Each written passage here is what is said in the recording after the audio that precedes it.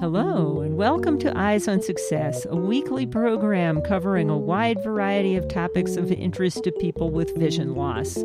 I'm Nancy Goodman-Torpy. And I'm Pete Torpy. If you're new to using Apple's iOS devices, it can be quite a daunting task to learn all the various gestures and how things work. And even if you've been using these systems for a long time, every release each year brings a host of new features. And that's particularly true for this year's iOS 13 release. We'll speak with Shelley Brisbane, author of a series of books that come out every time there's a major release of iOS, about her current book, iOS Access for All. But first, for our tip of the week. This week's tip is about maintaining your preferred high-contrast color scheme on your iOS device and comes from Shelley Brisbane. As somebody with low vision, I've been enjoying dark mode a lot. I find that it is not a substitute for invert color. So for the purposes of this tip, let's assume that you're somebody who finds it easier to see the screen if the background is dark and the text and other things on top of the screen are light. So let's say you want to do that and you're a dark mode user. Well, not everything in iOS supports dark mode. And one of the main culprits there are websites in Safari. So the Safari application supports dark mode, but a website might not support it. So you'll be moseying along in dark mode in mail and messages and just happily doing your thing. And then you open up a website in Safari and, oh my goodness, the background is light and the text is dark, and that's really hard to read. Well, what I do is I live in dark mode. In other words, it's on all the time on my device, but I also still have smart invert colors enabled in my accessibility shortcut. So I can triple click my side button on my iPhone XR and enable smart invert colors while I'm in Safari, which will turn that screen into a darker version that I can read. And then I'll get back out of it and go on about my business in dark mode when I'm using an app that supports it. Well, that should be helpful to many people. Thanks. Maybe not everyone. Apologies to voiceover users, but I think that's okay. Yeah, but you've got lots of information for all sorts of people with all sorts of needs in your book, so we'll forgive you for the tip being specific to low vision.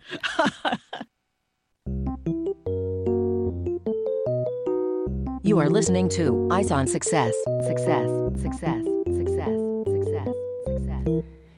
Let's start by meeting Shelley and learning about how she got started writing books about the accessibility of iOS. Hi, I'm Shelley Brisbane. I'm a writer, podcaster, editor, radio producer, and the author of iOS Access for All. And we've had you on the show once before talking about some of your work.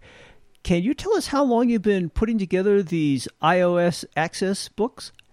So my 7th edition came out in November of 2019. So the first one was released in May of 2014. That adds up to about 5 years and 7 books.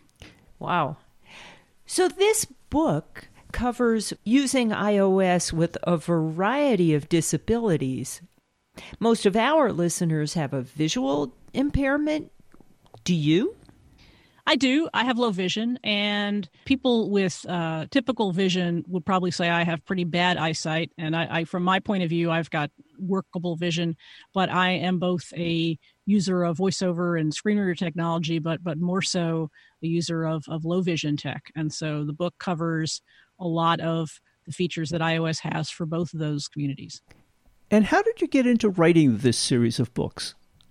I've been a writer for a very long time about technology in the mainstream world. And so I've been doing that for years, both as a magazine writer and as the author of books focusing on mainstream tools like the Macintosh and web development and wireless networking.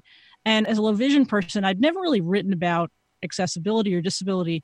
And part of the reason was that the ways and means of getting accessibility were not as concrete and easy to access as they are today. And when iOS became a thing in 2009, that started to change for mobile users. But I realized as time went on that there weren't a lot of resources out there that, number one, were complete and comprehensive, and number two, that had been kept up to date. So somebody might write a list of voiceover commands or name a couple of low vision features, but rarely did they go from operating system to operating system and go, hey, well, this is how it's been updated. And so I felt like I wanted to cover that waterfront and do a more comprehensive project than others had done. And frankly, the ways and means of publishing books had changed so much that there weren't a lot of people doing mainstream tech books. And so I was looking around for another topic, and this just felt like the right one for me at that time. Well, I am sure there are an awful lot of people who are very glad you've switched topics. I hope so. I've gotten a lot of good feedback from people over the years. And as I say, the thing that I think sets what I have done apart is the attempt to be comprehensive and up to date and to address all different kinds of disabilities. There are a few resources for voiceover users specifically, but there's so much more in iOS that isn't addressed just by a conversation about voiceover. And so I wanted to tackle that. Eyes on Success is made possible in part by our corporate partners. Underwriting pairs the impact of targeted marketing with the integrity of community goodwill. Learn more by sending an email to hosts@eyesonsuccess.net. This week's focus topic is the recently updated version of Shelley Brisbane's easy-to-follow reference book that details what you need to know to work effectively with your iOS devices. So before we get into some of the details of the book, maybe you can give us kind of the high-level picture of what the book is all about and who it is aimed at. What type of user? So I try to say that it's for every user, and that's kind of a big leap, I guess, because if you're a beginner, I'm going to give you guidelines about how to get your iOS device set up for the first time, how to start with voiceover gestures and the other things that a person who hasn't used an iPhone might need. But I also include enough detail in there that hopefully somebody who's an intermediate or an advanced user will find tips and tricks that they may not have discovered. I operate under the premise that most people don't study the device they pick up, especially with mobile devices. People learn what they can as they can and don't necessarily take a studied approach to it, even as much as they would with computers.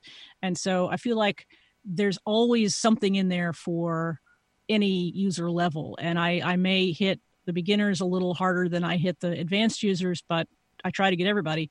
Also, as I say, the comprehensiveness of the book is important because I organize it in chapters that cover different kinds of disabilities. So if you're a voiceover user, you can go directly to the chapter that covers voiceover. If you have low vision, you can spend time in the chapter that talks about zoom and high contrast and large text. If you're a person with a hearing impairment, you can go to that chapter. And so I also make it possible and easy and recommend to people that they don't feel compelled to read it cover to cover, that they just go toward the information that they need. So what about people who have multiple disabilities?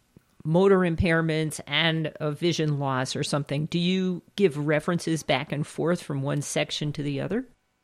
I do. More so, I go from, say, a chapter about a disability to a part of the book that covers iOS features more generally. And there are other instances in which I do explain that there are ways to use the devices with if you have multiple disabilities. For example, there's a new feature in iOS 13 called voice control that is really intended for people with physical disabilities, but I talk about how a voiceover user might get some benefit from it. What's really nice about a book like this is that it contains all of the information in one place. So, if one isn't so technically savvy about Googling around the internet or one doesn't know where to find this information, you can just go here and find most of it. And it could be quite a hurdle for, especially novices to know where to jump in and where to start. So this is a great resource and reference for all of those things. That's the other nice thing about it being an online book, an ebook, is that it's easy to search. So you can essentially Google within the book. And if you know that you're interested in something to do with accessibility, or if you're just interested in something to do with iOS and you have a disability, it's pretty easy to search through the book and find all the references to the terminology you're interested in. So you're like, what's screen time? What's shortcuts? What are those things? Not only do I have sections that are named for those features, but I also have the search function so you can go and find all the times when I reference that kind of information. So tell our listeners about the overview of the book and how it's organized, and then we can get into some of the specifics. Sure. The book has 11 chapters, and it's divided into 4 parts. The first part is introductory material, a couple of chapters that get you acquainted with the Apple ecosystem and Apple and iOS approach to accessibility, what features are new in iOS, all of the services that you can choose to get involved with that Apple provides. And then the second chapter is a quick start to help you get up and running, because a lot of people, when they pick up a mobile device, as I said before, are kind of in a hurry, and they're not really thinking in terms of, well, let me sit down and read this book and understand how to use my device. They just want to turn on the feature that matters to them. And then the second part of the book addresses specific accessibility and disability categories. So VoiceOver for blind users, low vision tools for people who have low vision, tools for hearing impairments, and tools for physical disabilities. And those are 4 separate chapters. So that's probably where somebody would start who's a middle-level iOS user and wants to know what features are available for their particular disability. The third part of the book covers what I call system-level iOS features. So anything that is built into iOS, but that's not necessarily accessed via an app. Then I have a chapter in that part about iPadOS 13, which is the iPad-specific version of iOS. And then the final chapter in that section is about Siri and shortcuts, so automation and voice control of your iOS device. And when I say voice control, I hasten to add, I'm not talking about the name of the feature there. I'm talking about using Siri to control your device with your voice. Then the final part is all about apps. So there's a chapter that describes every single app that Apple includes with iOS and how you should think about it from an accessibility perspective. And then the final chapter is about 100 apps from third parties that are either specifically oriented toward accessibility or just have great accessibility and are also really great apps. And then I guess there's a fifth part. I don't really call it a part, but there are 4 appendices that have references like keyboard shortcuts, if you're a VoiceOver user and working with a keyboard, Braille shortcuts if you're using a Braille display, and then also VoiceOver gestures. And the final appendix is the very, very excruciatingly detailed description of how to install and set up your iOS device with VoiceOver. The other thing that I find very nice about your books is that you update them every year with every new update to iOS, because things do change quite substantially from year to year sometimes. And in particular this year, I mean, you talked about the special iOS version for iPads. That is pretty different than what one would find on their iPhones. And also you talked about voice control, which is a new feature for iOS 13. So can you highlight some of the new features in this year's book that you had to put in? Well, voice control is a big one. It's a brand new accessibility feature. And as I said before, it's intended for people who have a physical disability and who need to control their iOS device with some means other than with a gesture. So you can speak to the device. Not only can you give it commands and tell it to open things or access the notification center or control center, features like that, but you can also dictate to your device in a fairly interactive way. You've always been able to dictate, but now you can dictate a sentence or two and then say, oh, well, I've changed my mind about that, delete this word, add a comma, that sort of thing. And voice control also has the ability for you to interact with your device in terms of a numeric grid. So if you have vision and you have a physical disability, you can say, go to number 7 and act upon what you find there. And so it's a really cool and surprisingly robust new feature. And as I mentioned, people with who are VoiceOver users are interested in it because of the dictation feature and the ability to control the device without having to touch it and use VoiceOver gestures when that's possible. So you talked about voice control and how you can do many things with your voice on your iOS device. And my understanding was that you could do things like, say, flick right, flick left, or activate the start button or back button, but I didn't realize you could use dictation and actually do corrections that way. Would this be appropriate for an email or a Word document or something like that? Absolutely. You can certainly use it for an email. You can use it for a Pages document. You can use it for any place that you can enter text. And the thing that's amazing to me, I use it on a couple of different iPads. And as I say, I have some vision, so I was able to watch it take my instructions and move that comma and change that word's location from the beginning of the sentence to the end of the sentence. And it's a little more like magic than even just dictating to your iOS device, because you're actually interactively editing.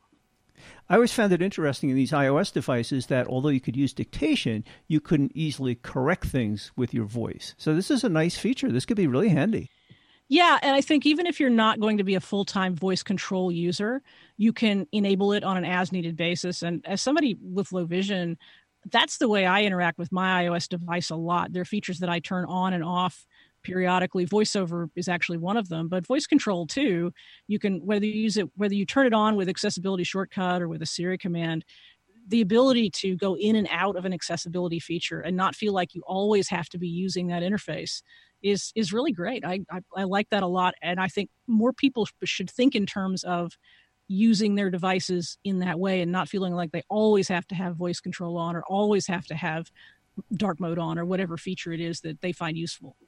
Yeah, that's interesting because I've heard with VoiceOver users that they've experienced some issues with voice control, and having it on all the time may not be ideal. But I guess it's easy enough to just say to your iOS device, enable voice control or turn off voice control, and just toggle it on and off that way for the times you want to use it.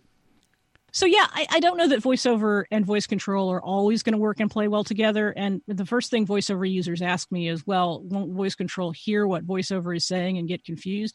And I think that can happen, especially if you have VoiceOver on, say, at full volume. But I think, there are ways around it, and especially for something like dictation, you have a choice. You can turn VoiceOver off momentarily, or you can, have earphones on or something like that. I mean, there are all sorts of ways to work around it. I don't think even Apple expected that VoiceOver users would enjoy and use voice control as much as they do. So I don't think they optimized it for that, but I do think it's possible. I'd just like to comment. You talked about dictation and what a powerful tool that is. And, Pete uses it all the time. He's totally blind. And I'm fully sighted, and I use it most of the time, too. If I'm trying to create any kind of text, whether it's a message or a mail note or whatever, it just works so smoothly. And you can insert all the punctuation and a new paragraph. And, we've been talking all of our friends into using it as well. I think the funny thing about dictation is that some people have problems with Siri on iOS. And in fact, sometimes when they mean dictation, they say Siri. And I think it's important to kind of keep them separate and think about them as separate things, because you may love or may not love Siri, but that doesn't really have an impact on how well dictation works. I think most of the time dictation works really well. And the thing that I'm used to it now, but when I first started using dictation on iOS, I had to get used to the fact that I could actually say several sentences and have iOS keep up with me just fine. And the rate of accuracy was good, especially if you're in an environment where there's not a lot of noise. And one of the things that I include in the Siri and dictation chapter is some caveats about how to make sure that the device is going to be able to hear you well. Simple stuff like not being in a noisy environment, speaking clearly, speaking more slowly than I often do. So tell us about some of the other modes that our listeners might be interested in that one can find in these iOS devices. Another big feature, this one's a mainstream feature, but it has a lot of application for low vision, is dark mode. And iOS has had an invert colors feature that turns the screen dark and text on top of it light, for a simplified way of explaining it. But dark mode is a more mainstream and more nuanced version of that. So you have shades of darkness, and it's easier for people who are not used to working with inverted colors to use. And a lot of people like it for reading. A lot of people like it for evening use when it's easy on the eyes. And what I talk about in the book is how you could integrate dark mode into the way you use invert colors if you are somebody who benefits from that. And I'm somebody who does benefit from that. So for me, talking about dark mode and talking about how well it does or doesn't work as an invert colors user was pretty important. That's pretty cool. What other new features have they introduced in iOS 13? Another thing that iOS improved and changed a lot was shortcuts. So in iOS 12, Apple introduced this feature called Shortcuts, which allows you to automate functions on your iOS device. You can command it with Siri. You can create little routines or programs. And programs is a misleading word because you're not having to write any code. But basically, you can sequence a bunch of actions together, and you can use a shortcut to cause them to happen. You can activate it with Siri. You can activate it with a button on the home screen. There's several ways to activate a shortcut. And in iOS 13, Shortcuts is a much more robust interface. And again, I make the case that it's an accessibility feature because it allows you to simplify the number and variety of steps you have to perform to get something done. And so that's great for somebody who has a physical disability, as well as for somebody who's VoiceOver user and might not want to do quite as much swiping and tapping. Now, this year, they introduced a special version of iOS to work with the iPad and take advantage of the extra real estate and computing power. Can you talk a little bit about how that's different from the regular iOS? The way it's different is that the iPad, because it has the bigger screen and because, frankly, Apple has made the new iPad Pros so powerful, iPadOS really supports using your iOS device, your iPad, as a computer.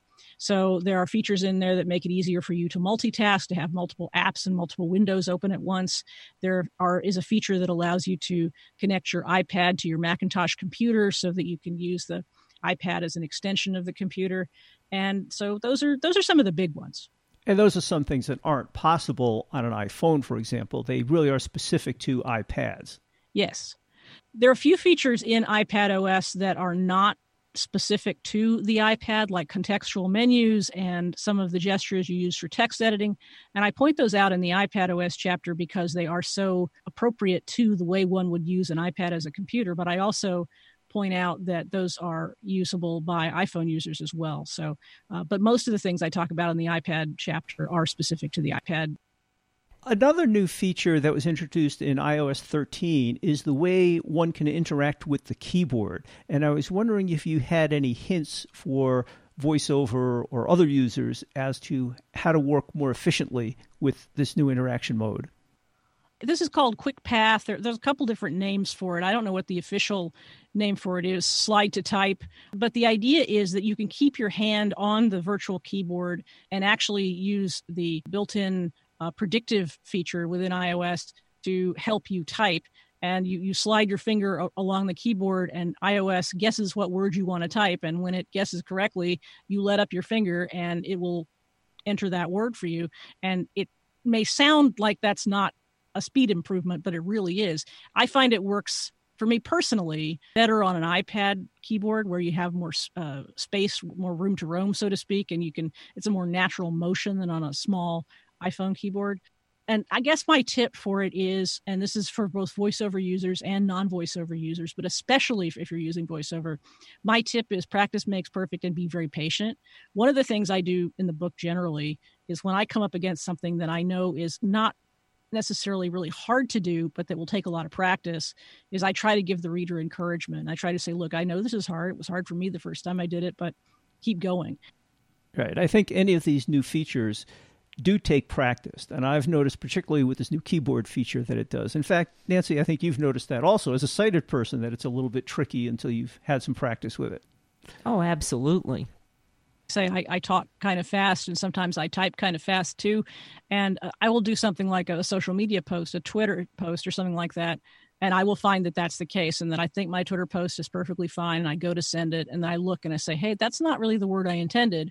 And I have to go back. And the two solutions to that are, as you say, patience or going into settings and turning off some of the autocorrect features if you don't want to use them. Some people find them infuriating and, they don't feel like autocorrect always gets them.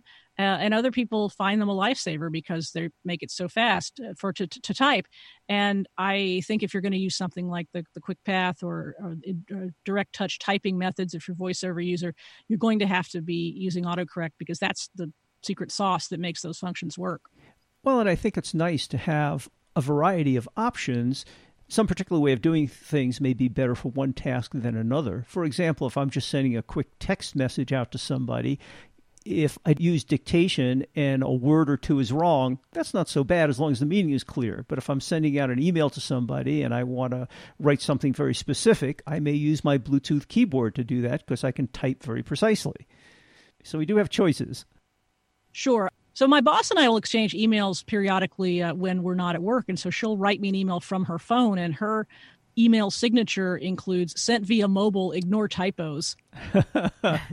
She's reducing your expectations right there. I've seen that from more than one person. That's a good caveat. Right. My theory on autocorrection is it may get the word wrong, but at least it spells it correctly. So I don't look stupid. I may look like I have missed fixing one of the autocorrection words, and that's a situation I prefer. Well, we certainly covered a whole lot there, and there's much more in the book. So if you're either a new user of iOS devices or an experienced user, you might be interested in checking out this book. You are listening to Eyes on Success. Success, success, success, success, success. Now for this week's final item, how to learn more about Shelley Brisbane's new book, this year's version of iOS Access for All, how to get the book, and how to contact her directly. So if people are interested in acquiring your book, where would you send them? So my website is iosaccessbook.com, and you can not only buy the book in several different formats, but you can also download a sample chapter. It happens to be the Siri and Shortcuts chapter, so there's a lot of great information in there for absolutely free, and you can read a full table of contents. And then there are some blog posts where I describe the book. I talk about a lot of the things that we've discussed here about how the book is organized. And if you want to buy the book, if you decide it's interesting to you, you have several choices. You can buy the book in the EPUB format. You can also buy a PDF version, also accessible. Or you can buy, this is a new thing I've created this year because there was a lot of demand for it, which surprised me a little bit, was some people wanted both versions of the book. So for a little bit more money, I will let you have a zip file that includes both the EPUB and the PDF version. And then finally, if you prefer to buy from the Apple Bookstore directly, there's a link from my website, or you can search on Apple Books. And you mentioned a podcast. What is your podcast about, and where can people find that? My podcast is called Parallel. It's at relay.fm/parallel. What I do is interview people about technology topics. I usually bring on a person from the mainstream technology world as well as somebody with a background in accessibility. And we talk about tech in general, but then we discuss accessibility specifically. So, for example, if I were doing a review of the Consumer Electronics Show or the new version of iOS, we'd have a general conversation about that. But then my guest with familiarity with accessibility and I, as well as our mainstream guest, could chat a little bit about what the accessibility implications are. So that's the genesis of the name Parallel. It's part of the Relay FM network, and you may know that network if you listen to tech podcasts, because there are a lot of great tech shows there.